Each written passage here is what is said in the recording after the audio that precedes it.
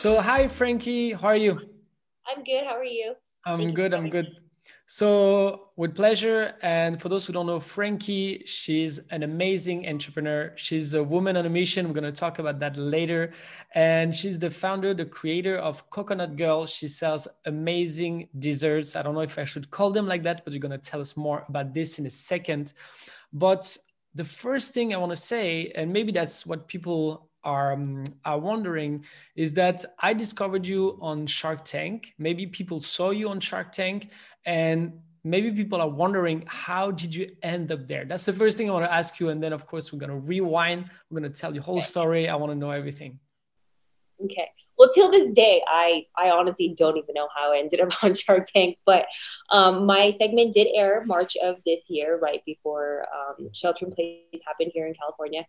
But so I actually applied twice. I don't know if a lot of people don't realize this, but I do. I'm very transparent about my story. I talked about how I applied the first time. I made it through a few rounds, and the producers decided to change their mind. But I ended up applying second time. Obviously, I made it, and the reason why I decided to apply again was because the first time I applied, it was an open casting out in Palm Springs area. I ran into somebody at the food show the next day, and he recognized me from the casting call. He goes, "Hey, were you just, at Shark Tank?" I'm like, "Yeah." So we ended up exchanging business cards. And later that year, I think it was around November, his segment aired. And I am like, oh my goodness, I met this guy. That could have been me. And so Hmm. I was motivated to reapply again, and I did that last year in March, and I made it. I filmed in June of last year, and then my segment aired March of this year. So that's how I ended up on Wow. Shark. I like that you're transparent about it because there's nothing to hide. I think it's a strength that you tried a second time, and that's you and it's also like kind of a rite of passage, if I can say so. The first time you're discovering, I guess, and you don't know Yeah. exactly, and the second times maybe you were more confident. Mhm. Definitely, because you don't know what to expect. I mean, and it's funny because I'm very camera shy. I was living in LA at the time, but there's nothing Hollywood about my world. But I saw it all the time, so yeah, it was crazy for me to even put myself out there and then reapply, and I got it. So definitely second time around, I knew what I did wrong. I just didn't have enough energy, Mm. and definitely a lot more hungry the second time around. So talking about hungry, so tell us about your products. You're gonna be the best person to describe them. I don't know if I'm qualified enough, although I saw everything you did and it's amazing. That's why you are in this podcast. So tell us, what are your products exactly? So I make nice cream sandwiches. I call them nice cream because they're dairy free, technically not ice cream, made with coconut milk, which is why it's called Coconut Girl. We Mm. have three flavors right now: Hang Loose Vanilla, Beach Bum Maple, and Aloha Chocolate. It's got this very cute beach vibe, which is, I started the company in Santa Monica. But they're nice cream sandwiches. So all of our products are based on the paleo diet. Our cookies are made with almond butter, only use coconut milk. There's no dairy, no soy. And I only use honey, dates, and maple syrup to sweeten all of our products. So it's a healthy alternative to ice cream sandwiches. There's nothing really out there. You get the ice cream that's gluten free or dairy free, or you have the ice cream sandwiches. You don't really, it's hard to find something that's both gluten free and dairy free. And that's good for you, better alternative. So Yeah, that's that. So is it? I was wondering that. I don't know why, but I was wondering, is it fat or is it like good fat? it's good fat. So, Okay. coconut milk has a Yeah. lot of, or coconut has a lot of fat, so does almond butter. So my whole thing with my product is not so much the calorie count, but it's, counting the chemicals. So I emphasize the quality ingredients using non-processed, no sugars, no refined sugars. So it is higher in fat and calories, but you're putting the good ingredients in your body, and that is what fills you up and makes you full. Yeah. So yeah, not a low calorie, no fat dessert. It's still a dessert, so it does have sugar, but I use natural sugars. No, that's really cool. I usually don't start like a podcast by saying, "Hey, present your product," like if you were pitching or something. But I think your product is great because you really made something. You really feel the need, and you made a dessert for people who usually can't have dessert, basically. And I love that you core target or your customers, or you, I guess you have a better name for your community, or um, but your ideal customer is very clear on your website, and you, I can directly see that you understand them and that you made a product really for them. But from what I understood, it was an accident at the beginning, right? You Yes, started, it started as an accident. definitely. I mean, so I created a product for myself, to be honest with you. Okay. About 10 years ago, I started doing CrossFit. With CrossFit, we're all about the paleo diet at the time, and everyone thought it was a fad diet. But when I joined the gym, I've always been obsessed with health and fitness, but they introduced me to the paleo diet. I didn't look at it as a diet. It's definitely more of a lifestyle where our focus became the quality of ingredients, not so much, counting calories. Because for someone like me, counting calories, they just don't work. I tend to obsess over it, and then I end up over consuming. So it just doesn't work for me. So people like me out there who aren't focused so much on the calorie content, but wanting to put the quality ingredients in their body. So I created that. I had to do paleo for 30 days, and I was basically creating healthy alternatives to everything: pancakes, rice, and then desserts. And so it was just an accident. I had this obsession with date shakes, and I dreamt about it because that's how obsessed I am. And my dream basically was just putting this date shake recipe into an ice cream machine.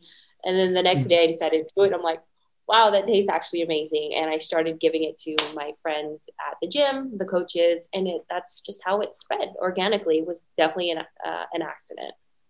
Wow, that's cool. That's really cool.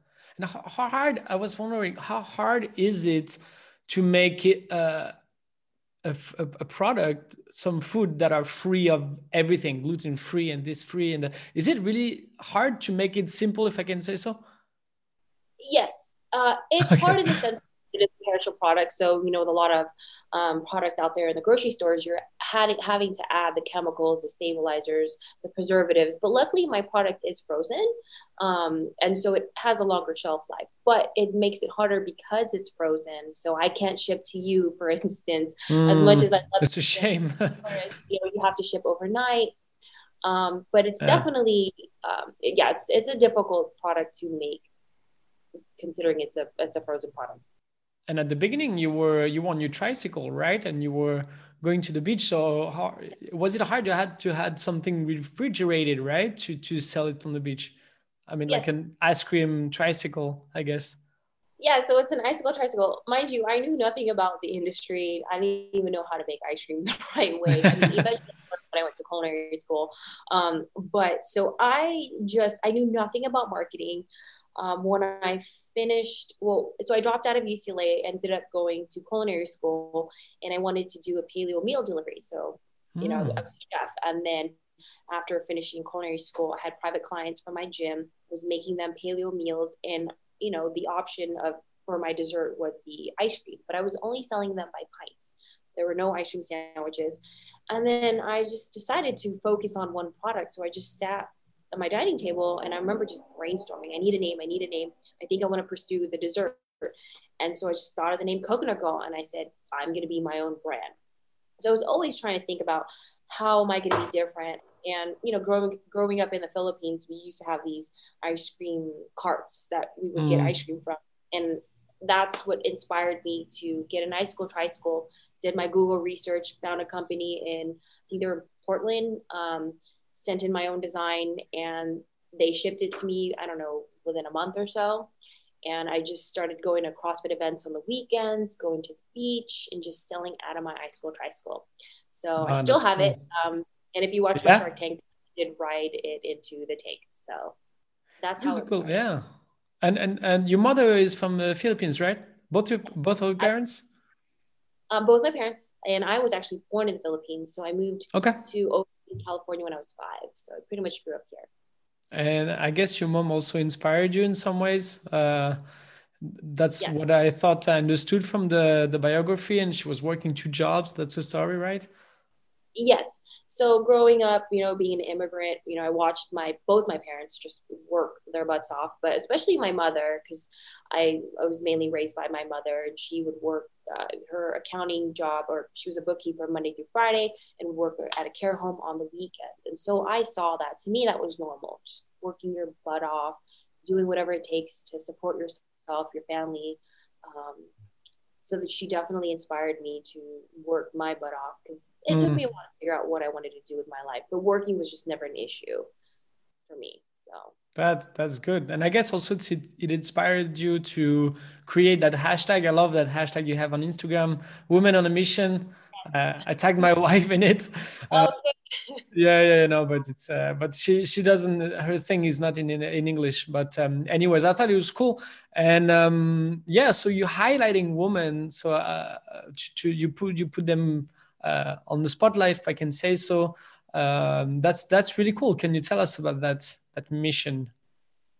Yes. So growing up, I struggled. I didn't, even though I'm close to my mom now, growing up, I wasn't close to her. I didn't have anybody to really guide me. And then growing up, being a tomboy, I felt like I was always different. I didn't really follow the herd. But Hmm. I've always been about empowering other women, because I didn't have that growing up. So I had to go seek for it myself. So now, after sharing my story, being transparent about everything in my Shark Tank process, being an entrepreneur, I realized that a lot of women could relate to me, and they appreciate my honesty.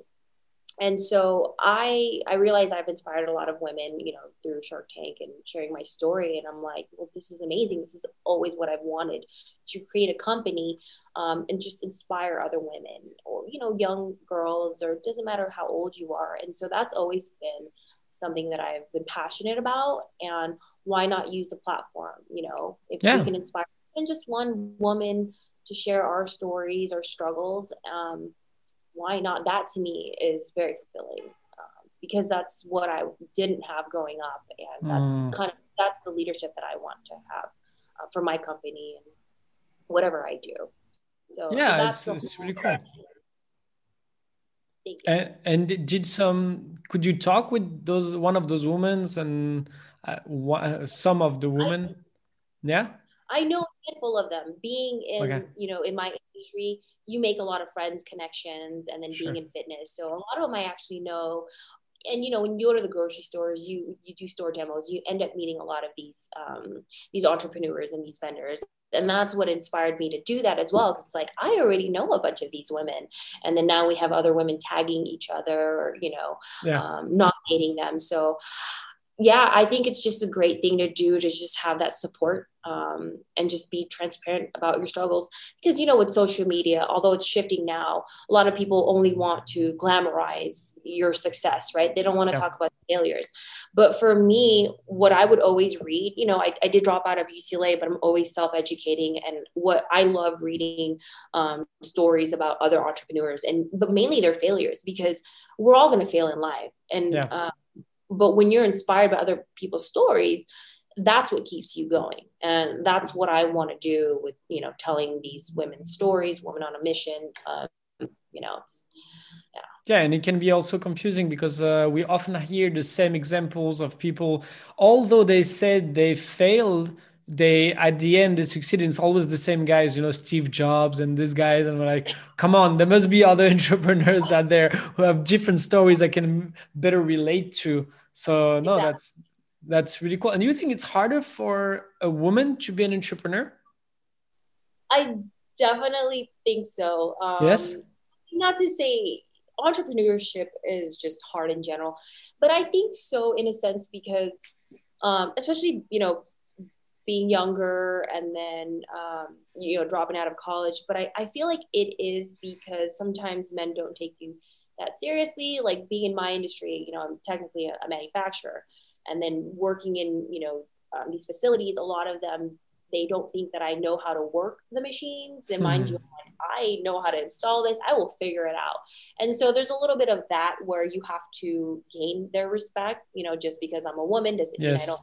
understand how mechanics work, how this machine works. I mean, So definitely, I mean, I drive a truck. I'm a tomboy, and so I definitely know how to figure things out. So I'm not fragile by any means. But I feel like it can be very hard because we are more of an emotional um, human being. It's just I know I am, but I'm always having to prove to myself like I can set my emotions aside and make a logical business decision. So Yeah, it's I'm in not the saying little it's for things. everybody, but yeah. It's not like, hey, you woman, it's not like a direct, it's all in the little things people maybe how to talk to you in some situations, I guess, how they, like you said with the machines, they maybe they didn't say anything, they just assume you don't know, those kind of things.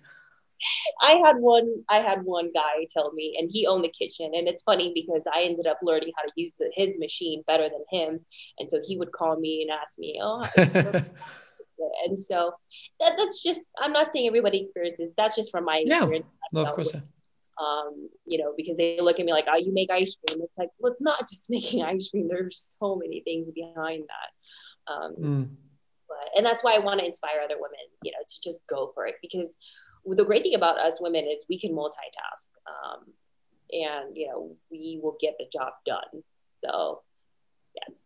So what kind of advice can you give to women entrepreneur out there who wants to make it and they just have an idea and they started, they don't know, and maybe as a woman or and also as an entrepreneur, like a woman and a guy actually can work. We tend to think that our weaknesses is what is holding us back. But I've learned that my weaknesses actually, I mean, because you're more driven to prove yourself or other people.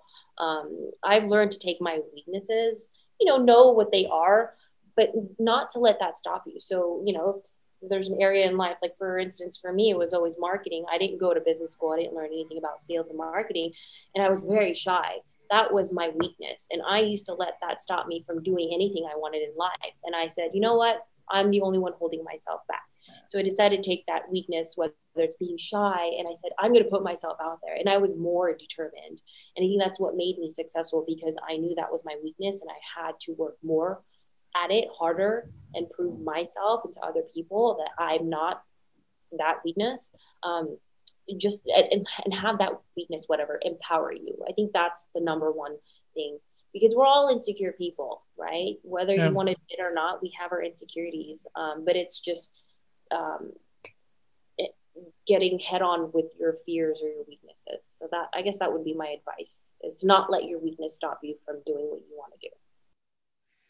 Yeah, that's well said. And at the same time, I feel like for you, sometimes you want to prove, that it fuels you, right? I feel like throughout your stories, it's like, oh, no, he can do it. I'm gonna do it. I'm hungrier, and now I'm gonna do it. I'm a tomboy. I have two older brothers. I played basketball, so I'm very competitive. So You're a that's where fighter, it yeah. came from. Yeah. So I would always have guys say, "No, you can't play football. You're a girl," and so it always motivated me to play better than them and run faster. So yeah. Wow, that's cool. And so to continue the journey into your entrepreneurial adventures, then you were contacted. How did you went to wholesales, basically from your tricycle to big stores? How did that happen? How did you manage it? So I had the icicle tricycle. I would do fitness events and then I would do farmers markets like any day I could. And I remember I was loading up my icicle tricycle in the car and I had a grocery store approach me. They were opening up a second location in downtown LA. He had asked if I did wholesale. I lied. I said, yes, I do wholesale. And then I had to figure out how to do, the labeling, the labels, the barcode, the packaging. And luckily, the second location, they weren't opening until, I don't know, 3, 4, 5 months. So I had time. I Okay. was excited. And so that's how I got my first account, my retail account. They actually approached me. And I get it. It's people want to give me crap for saying, oh, she lied. Well, it's not anything different. No, I'm I loved it. in a different way where, before I was selling it directly to consumers one-on-one at a farmer's market or event, but now you're just selling at a bulk price. I had the labels, but obviously I didn't have barcodes because I was selling them directly. So I get it. You know, there's a fake it till you make it. And yes, I lied about doing wholesale, but it wasn't anything different than what I was already doing because was actually selling wholesale to some gyms. But, you know, it just wasn't at People that level. really give you crap for that? People actually, I've seen some comments where, you know, everyone always really? will have a comment and everyone's entitled to Yeah, that. yeah, yeah, yeah. Well, you know, you're encouraging lying. I'm like, well, I didn't lie and say I didn't know how to make ice cream. I had a product. I just needed a barcode, you know, and figure out nutrition labels. Hmm. But you have to do these things, right? I mean, you don't Yeah. the gate knowing how to do everything, but it pushed me. So when that grocery store approached me, that's what gave me the idea to just shift my focus on now approaching grocery stores. And so that's what I started doing. I mean, it was basically cold calling, going to these individual local markets, you know, saying, "Hey, I'm Frankie, you have this great product." And they loved it. And that's how I started getting grocery stores. I mean, till this day, I don't Hmm. have a food broker, but I would just call them, email them, do whatever I could to get my products out there to the right person. And then eventually, probably a year later, grocery stores started approaching me. Whole Foods found me, and then other buyers found me through other markets. And so it started spreading organically. Wow. Luckily you lied. You know, it's funny to me because as a magician, I always say I mean, of course we lie for the good for good cause. We like to say so.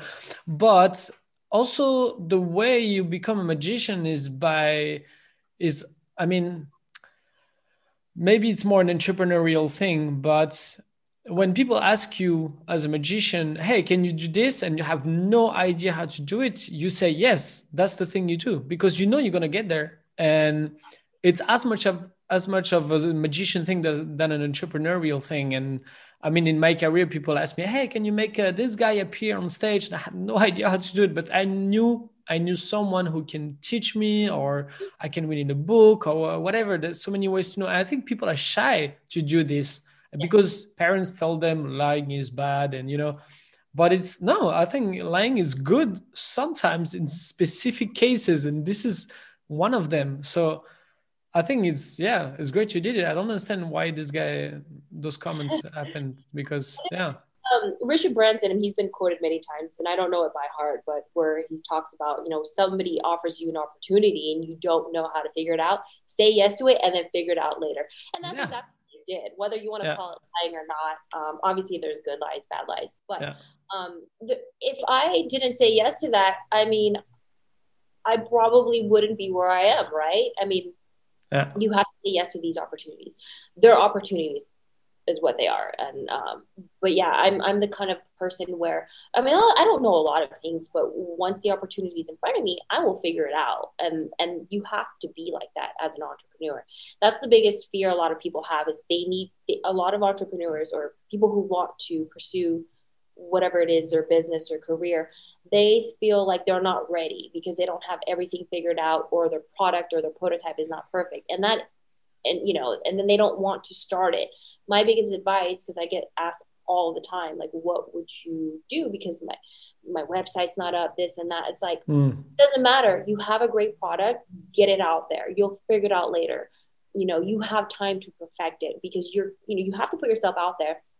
And with my product, I started as a pint and then I shifted into an ice cream sandwich because I saw my customers at the gym, they were making them into ice cream sandwiches. So I changed my product.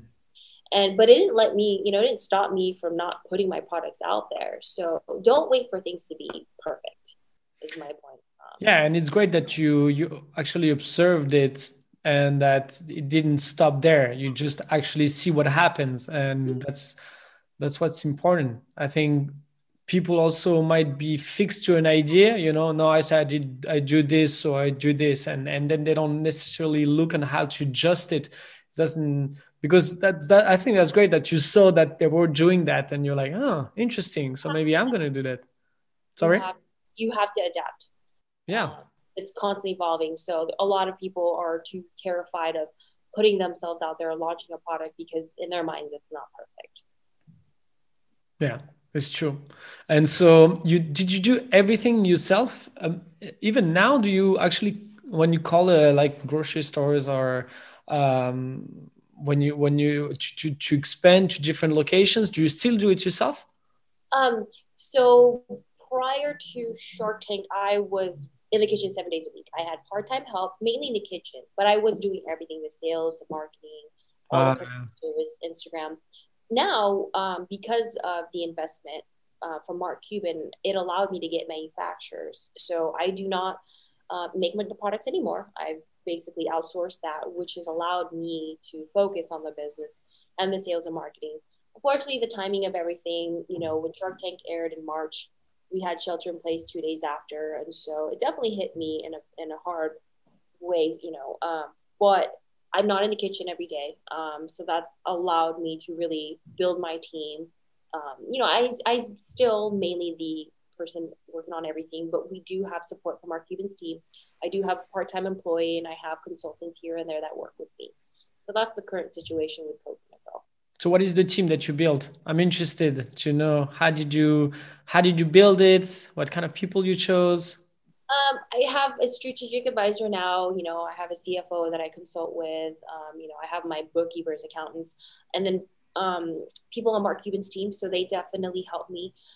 Although I'm not working with a food broker right now, but they do help me with the connections and getting my products out there. And Hmm. so I'm very fortunate that I do have this team to rely So on. it changed a lot with the investment. How so that changed? What else changed? Basically. Well, we were just in one distribution center January of this year before Shark Tank aired. Now we're in eight or nine, and we've expanded to other states. So we're in Texas, we're in all of California. We were originally just in Southern California. So Texas, we've always been in Arizona, Hawaii, and Nevada. But so yeah, Texas is probably one of our biggest accounts. We're in Washington, Tennessee, and Michigan. So we've definitely expanded. We're Yeah. growing, and I believe we were going to be offering direct shipping. We're partnering up with a different company, so we're going to be offering shipping to people who can't in the U.S. Who are not able to go to the grocery stores that we're in right now. So it's definitely growing. Very excited. Um, yeah, it's changed for the better for sure. And if you didn't you were if Shark Tank didn't happen, you weren't accepted, what would you have done? You would have looked for another investor, you would have continued yourself? The traditional way. I mean, I don't know why. I was so busy just making ice cream, and I didn't really go out and seek for investors. I just Mm. decided Shark Tank, which is usually backwards, I guess, but that would have been the route. It depends on people, yeah. Yeah, so that would have been the route. I mean, the great thing about Shark Tank, obviously, is if you make it on air, is the publicity, and it's a wider Yeah, audience. of course, yeah. Like, why would you say no to that? But that's definitely the route that I would have taken, was to traditional get an investor. Yeah, I mean, it didn't really matter. I was going to find a way. Yeah, exactly. That's what I wanted to hear. Yeah. Because sometimes you don't, if you don't have the knowledge and you think, well, I'm just gonna continue like that. I guess a lot of people do that, that they would have continued, which is not a shame. They do whatever they want, but if they want to expand, if people have a business like yours, do you think they need an investor to go to the next stage, or is there any other ways? Mm, I mean, unless you come from money, I mean, definitely need capital in any type of business. But with Yeah. my industry, of course, when you work with food, the distributors you work with, you have to upfront the cost for inventory, right? So you're sitting there and working with manufacturers, you have bigger purchase orders. And so, cash flow is always tight for every company. But when you have a perishable product, especially when it's frozen and you're managing logistics, distribution, manufacturing, it's hard to not seek for help because you'll burn through the cash really fast. Hmm. I was thinking I'm gonna get one of those. I don't know how yet, Come but to I'm you. gonna get one of those ice cream sandwich. I'm gonna go to the US. I'm gonna call you and say, hey, where are they? I want one. I want to try. If you cannot ship one to France, I I'm wish I frustrated could. now. I know. No, No, but that's cool. I didn't know how to. What would you have said if I was going to ask you what changed after the investment? But do you think it's for the? It didn't kill your passion. Did it? How did No. it change for you personally as an entrepreneur? Um, in a weird way, it kind of gave me validation. It's weird, just for Yeah, people were excited about it. And being so insecure and camera shy and then putting yourself out there, you don't know what to expect on Shark Tank. But the fact that the Sharks, they were loving it, especially someone like Mark Cuban, because I wanted yeah, him to be my investor. But in a way, it gave the company validation because I was doing everything on my own. And I'm just like, I'm winging this. But people were passionate about it. I mean, there's a lot of people out there who've seen Shark Tank, never tried my products, but they're determined to try my products. So yeah, it was definitely exciting to finally put myself out there. It's definitely changed for the better, in a sense where, yeah, it just gave the company validation in a yeah. sense. I guess you learned a lot also in the process. So much, I guess. It must have been like a complete turn for you, Yeah. maybe in your mindset. Yeah, I can imagine. That's a really cool story. That's a really cool story, and I love that you embodied well. So it's pretty cool. And what about the COVID? You said it was hard on your company. I mean, it was hard for everyone. Hey, welcome to the club. But how did you manage it? Well, this is what happened. I mean, Shark Tank aired. Everyone literally went to the grocery store and bought everything off the shelves. And then shelter in place happened. Everyone's freaking out about toilet paper. So obviously there was a disruption in distribution. And I had customers on Instagram saying, "Hey, we were going to all these stores. They're empty." So I'm calling the grocery stores and I'm like, "Hey, are you gonna stock my products?" And they're like, "Ma'am, I'm sorry, but COVID is happening and all the freezers are empty. We can't prioritize your products because you're an ice cream.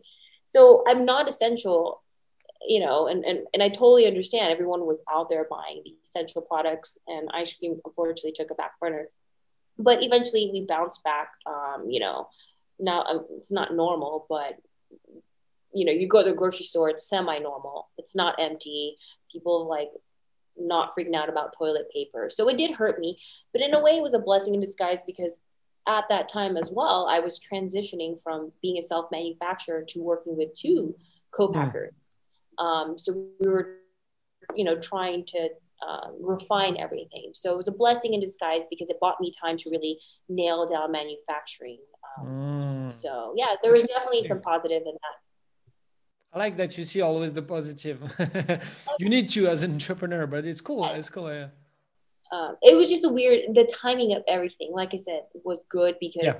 you know, moving manufacturing and working with new co-packers, I mean, there's a lot of things to figure out and it takes some time. And so if COVID didn't happen, there's no way we could have been able to just keep going and going and going. But yeah, so it did hurt, for a few Yeah, for months, sure. Yeah. but we bounced back and we're launching in other distribution centers, which is allowing us to be in other states. So yeah, I'm excited. Unfortunately, we don't have any seasonal flavors right now, so it's a little bit of our downtime, but not really. But I always take downtime as a way to focus on the business and plan ahead as well. So Yeah, that's cool. I love every time there is something wrong, there's something positive in it. yes, I love you that. I love that. look at it like that. Yeah, no, it's good. I think a lot of people get carried away, and maybe that's not the right words. People get Discouraged? Oh, overwhelmed, and they don't make the effort to look at the positive. And I think for you, I don't know, but it seems like it became a habit that you are doing this. I think it's important for entrepreneurs out there, make the effort, force yourself at first, because that's so important. Otherwise, on the long term, you become crazy. You always see the dark side and yeah. the bad stuff. So, and how did you personally manage the COVID? Not necessarily you on the business side. I know it's very linked because that's your life. You're an entrepreneur, but In a weird way, I mean, of course, we were all scared. You didn't know what was going to happen, but in a way, I thought it was kind of not bad because on a personal level, I could kind of just focus on like, okay, relax because you work so much and so many things Mm. happen. Because prior to Shark Tank, I just moved from Santa Monica to here in the Bay Area. So it kind of gave me downtime to focus and, you know, spend time with my family. But I think it was good for me. You know, you started when things are just going, moving, you take everything for granted. And so it was kind of Yeah. like back, you know, aside from Coconut Girl, who are you, right? I almost kind Mm. of lost myself because everything was tied to my business. And so now I'm just been focusing on, you know, what makes me happy and how do I kind of have my own identity aside from Coconut Girl. So it was good for me in that sense. I've reconnected with, you know, people in a weird way, you know, with my family members, even though we're not allowed to see each other. But yeah, you just kind of step back and pause and reflect on your life and how you could be a better person. So it was good for me. Yeah, it's difficult when you're an entrepreneur and you have your brand, especially when you embody your brand. You, Coconut Girl, you know, it's hard sometimes to separate. Um, I know I had that as a magician, as a keynote speaker. You know, it's me. People buy me. It's even I don't even have. I mean, I do have a product, but people buy as much the product as me, and I know exactly what you mean. It's hard sometimes to, especially maybe it's even harder when you do everything, when you do so much everything yourself, Yeah. and I guess you don't do that anymore now because you have a whole team. You still do a lot, but yeah, do you think it's harder when you were in the, if when COVID happened, you were in the first phase, or you didn't have the investment yet, or No, I did because I got the investment December. okay, And but it was so still a big nothing started transition. March. Yeah, so it was a transition. And mind Mm. you, it wasn't just moving my business, I was moving my life. Like I was Yeah, yeah, starting yeah. over, even though I grew up in the Bay Area, but I've been in Santa Monica for I think 13 years. So it was basically starting over. So yeah, you know, like I said, you whether it's business or your personal life, every time something goes wrong, I just try to look at the positive side because that's the only thing that's going to keep you going. Because what's the point? You can't control a lot of things that happen in life, business, your family, your friends, your health. And so, you know, I always try to look at the positive things in anything that goes wrong or bad or what we consider as a failure. Yeah. And you have kids? I have no kids. No. You have no kids. That's, Okay. I was that's confused. I saw on Instagram some kids and I oh, was my like, not her nieces. kids, Yeah. but One of them looks like me, but those are my nieces. No, I'm actually no, I have no kids. I'm not married. I'm single. So in terms of like work-life balance, I can, yeah, with COVID, it's like I can just focus on what I want to do and my business. So I'm definitely in a good position because I don't know how people are doing it with children. I yeah. applaud them, you know, when they have to school them. No, I just have myself to worry about my business. So I'm in a good place. I But can't go. it's difficult in another way because I think it's you can easily overwork yourself when you're single because if you, I mean, of course, it's hard when you have kids and a family and this and that, and you have to manage all that. It's not my case, so I'm just I have my wife and we manage like that, but it's always we're always on the limits. And if we had kids, I don't know if how we would be, but I think if you're alone, I mean, if you're single, it's maybe harder not to overwork yourself sometime. So how do you take those, how do you manage this work life balance? Well, what's funny is, so I was married very young, and then I'm Okay. actually, and this is the first time like really openly talking about it, but I moved to the Bay Area because of a guy, and then I got engaged like 2 days after Shark Tank aired, and then Okay. I broke up with him. So I was probably one of those cases where COVID happened, and then you really get to know your significant other and realize this is not for me. And so with me, I'm starting over with my life because I've always been in a serious relationship, you know, got married really young, engaged. I didn't, you know, we basically kind of rush things. And so now I'm in a weird transition in my life where it's like, okay, I think I'm going to stay here in the Bay Area. Now I really have to find myself, not as a single person.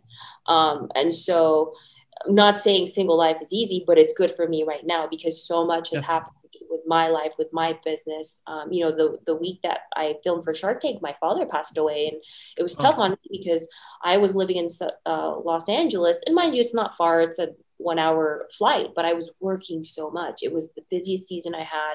I finally started working with a distributor. I was filming for Shark Tank. I was working 7 days a week. I was trying to manage a long distance relationship at the same time, and wow. so it was a That's lot. a So no, it was lot. hard on me. And I've always worked 2 jobs whenever I could. So for the first time in my life at the age of 34, I'm single and I can step back from, okay, I worked 7 days a week for the longest time.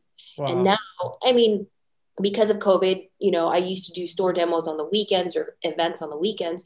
Because we don't have that now, I don't have to work on the weekends. Of course, I'm very responsive to like social media or Sure. emails on the weekends, but I don't physically have to be at a kitchen or whatever. So this is a new life for me. So I'm still figuring it out. It's weird.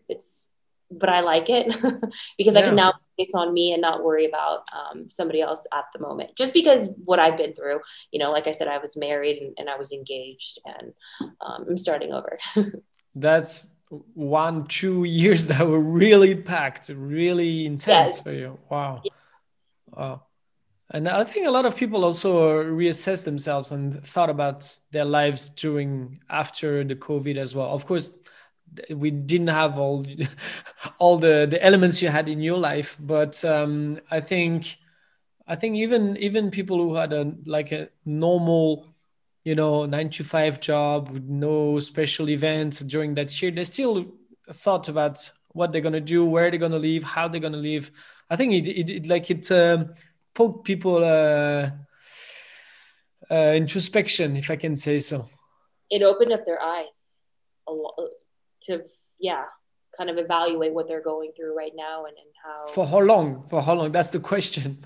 For how long? Yeah, that's the.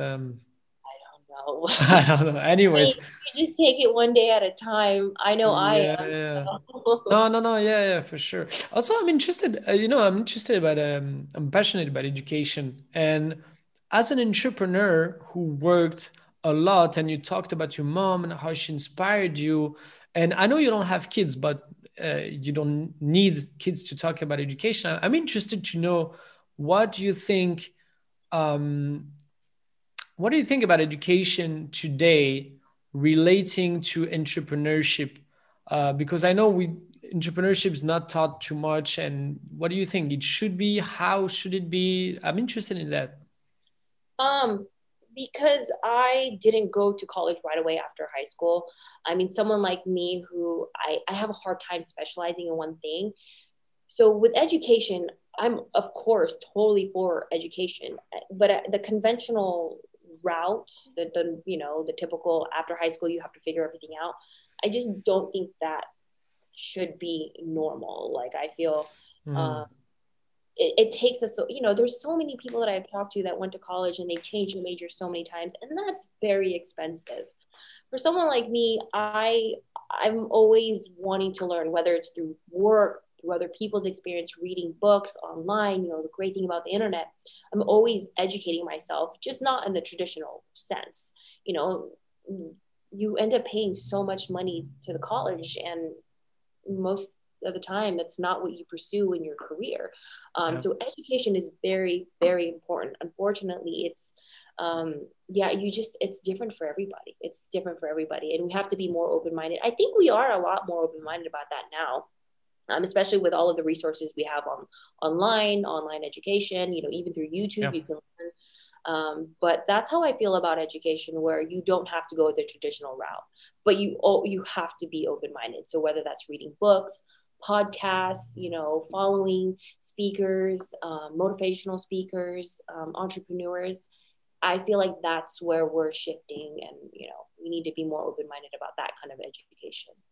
Yeah, yeah, no, I'm totally on board with everything you said, and especially in the US, universities. For a French guy, it's Yeah, crazy to see how expensive it is. But it's not judgmental. It's just we have different systems, right? But right. when you go to university in France, well, it is what it is. It's not. I went to university for 3 years, and it wasn't degree that's going to change my life. But I paid 500 euros for the whole year. What is that US dollars? That's, I don't No. know, $600, you know. That's Oh my that's goodness. Yeah, the that's debt. $600. And I mean, of course, I'm not on a campus and I don't have a room or whatever, but you have all the materials, you have all the courses for the whole year, and access to everything.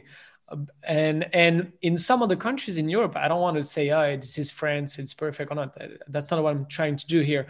In other countries, they're paid to do the studies. In northern countries, and I don't want to. Maybe I'm mistaking on the countries, but Netherlands, Denmark, stuff like that, they paid to go to university. Some of those countries. So when you see like some of the universities, crazy, right? In the US, how much would it be in the US right now to go to Um, university? I don't even know. It's ridiculous. It's ridiculous. I mean, I finally Yeah. just paid off my student debt from culinary school. I mean, luckily I did a lot of my like associates courses through community college, so I saved money on that. But Yeah. and that's one of the reasons why I had to drop out of college, is because I worked so much and I couldn't justify. I was a philosophy major. I couldn't justify paying my tuition, and I didn't know what I was going to do with it. So I'm like, this is not for me. But I felt bad. It was a secret for the longest time, but it motivated me. I told myself, if I'm going to drop out of UCLA, I better do something with my life. That, or just go back to school. So it was good. It just, I had nightmares about it, and it was not an easy decision. But looking back at it now, it was a great decision for me, because I didn't know what I was going to do with a philosophy major. I was very passionate about the topic, but in terms of like justifying the student loan debt, and then Yeah. having to financially support myself while I'm going through school, it was impossible for me at the time, especially because I was very passionate about health and fitness, and that's what I wanted to pursue. So yes, the traditional route is not for everybody, and we need to be more accepting of that and not pressure our children to have to go to college right away. Like, let them figure it out. But we should Actually, be learning more about entrepreneurship, yeah. taxes, how to pay your bills, stuff like that, the real world stuff too. Yeah, it's very true. Actually, Mark Cuban actually made I have it here. It's a little book for kids and on entrepreneurship with Oh, other authors. Yeah, yeah, yeah. I'll send you one. I'll send didn't you see one it. with pleasure. It's really cool. It's short, and well, I'll tell you more about it because there's something else that was not um, a project that I'm working on as well. But I'll send you one of the books. But it's something that I'm wondering as well. Did you need to go to culinary school, or was it a choice, and why did you do it? I mean, looking back at it now, I should have just got a job at a restaurant and my knife skills that way.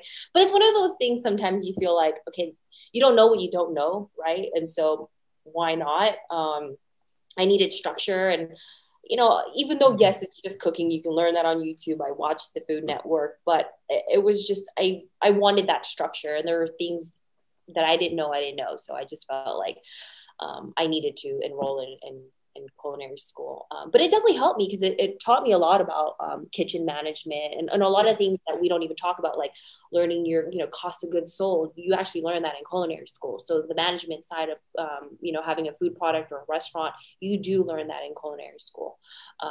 So I don't regret it. Of course, it was very expensive, but a lot of people ask me, should I go to culinary school? It's like, well, it depends. You could just go get a job at a restaurant and learn the same thing. So Yeah. that's probably an option too. So you don't have to go to culinary school for sure. But the one thing I did learn was to properly make ice cream. I'm not a baker. People don't realize this, but when you're a chef, rather a chef, you just cook freely without any recipes. And then there's the pastry chef, and I am not that. But I actually did pay attention in one of my classes when they started talking about ice cream, where you add an egg yolk, you cook it with the milk or the cream. So that was the one thing that I did get out of culinary school that I actually use in my business, considering I have an ice cream company. That's cool, though. That's cool. That's Yeah. important. So, what is next for you now? What's next?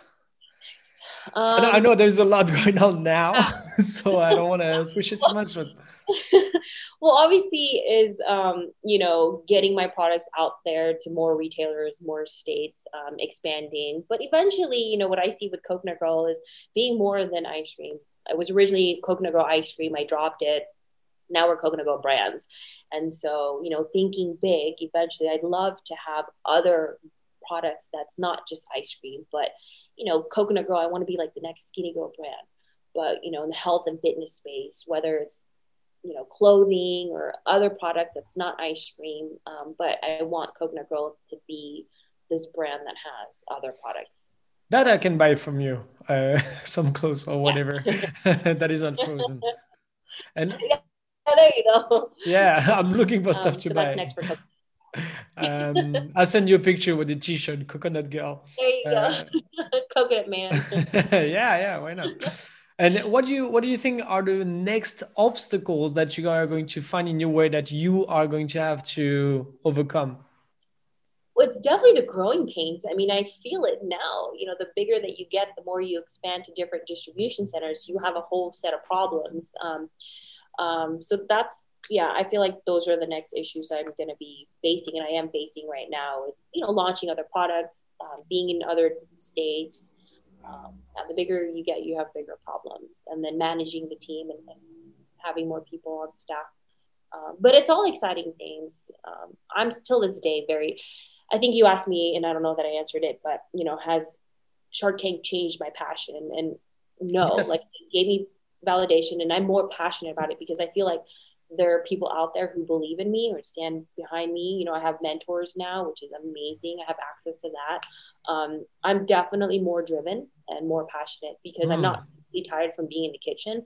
And so I am able to just be more creative, and meet more with people, not physically, but connect via email or even connect with you. If I was working in the kitchen 7 days a week, I would have to say no because I'm like, I don't have time. Yeah. I have more opportunities to connect and network with people, even though there's COVID. So I think it's kind of also a little bit unfair that people are like, oh, Shark Tank gave you this opportunity. Like you went and get it like another investor. So I want to take that yeah, away from the comments that could say yeah. that It because gave me not, exposure, national exposure. yeah, exposure, but That's also an right. investor. And it's like your life changed after that. Yeah, well, no, it's you build it until there. So I think it's also something that people can mistake for young entrepreneurs, and they might look for this one opportunity that's going to change everything, but you worked so hard before. So maybe, I don't know, maybe we should tell them like hang on if you're working in the kitchen because you're building for something, Yes. for the day then when you're going to meet a potential investor or something like that. Oh yeah, and Shark Tank or my investor, they didn't like solve my problems. I had, Yeah. you just need a little bit of help, um, and mentors, and that's really what I needed was the financial help and the mentorship. But I put in all of the work. I mean, even though post Shark Tank, you still have to put in all the work. I mean, with the sharks, they want to work with entrepreneurs who are in this full time. They don't want to Yeah. just invest in a company. They do all the work. Like, what's the point? They don't have time for that. They have so many investments. So, the one thing that I've noticed is people are investing in the investor, the entrepreneur, and so people get really insecure about, oh, my sales numbers aren't here, or I have no sales. It's not just that. I realize it's you as the entrepreneur. That's what they invest in, and I feel like that's the number one reason why they invested in Coconut Girl was they saw my passion, my drive, my hustle. I was doing everything on my own, and I got all my accounts. Till this day I'm still getting my accounts myself. So yeah, just be passionate about it and people will see it and share your story. So I think we have to stop here because we cannot go better than that. And I took a lot of your time already. I think that's great advice for people watching us, and I hope it's going to inspire them. awesome. Um, I want to show them and tell them where we can find you. We're going to put links in the description, of course, but can you tell on which social media, your website? Yes, it's just coconutgirlbrands.com. com with an S. Same with Instagram, which is mostly what we use. But thank you for letting me share my story. I really appreciate it. So No, with pleasure. Thank you for taking the time. It was really enjoyable, and as I said to you, it's the first time I contact someone I saw a video from on LinkedIn randomly, and I was like, why not? It's a super cool story. So and I think a lot of people are going to be inspired. I know from my entourage, from my for people I know, I told them, I'm going to do a podcast with that girl, and you're going to watch it. So I know already that some people are going to benefit from that. So thank you so much for your time. I'll put all the links below, and maybe I see you the next time. awesome. My Thank pleasure. you. Bye, Frankie.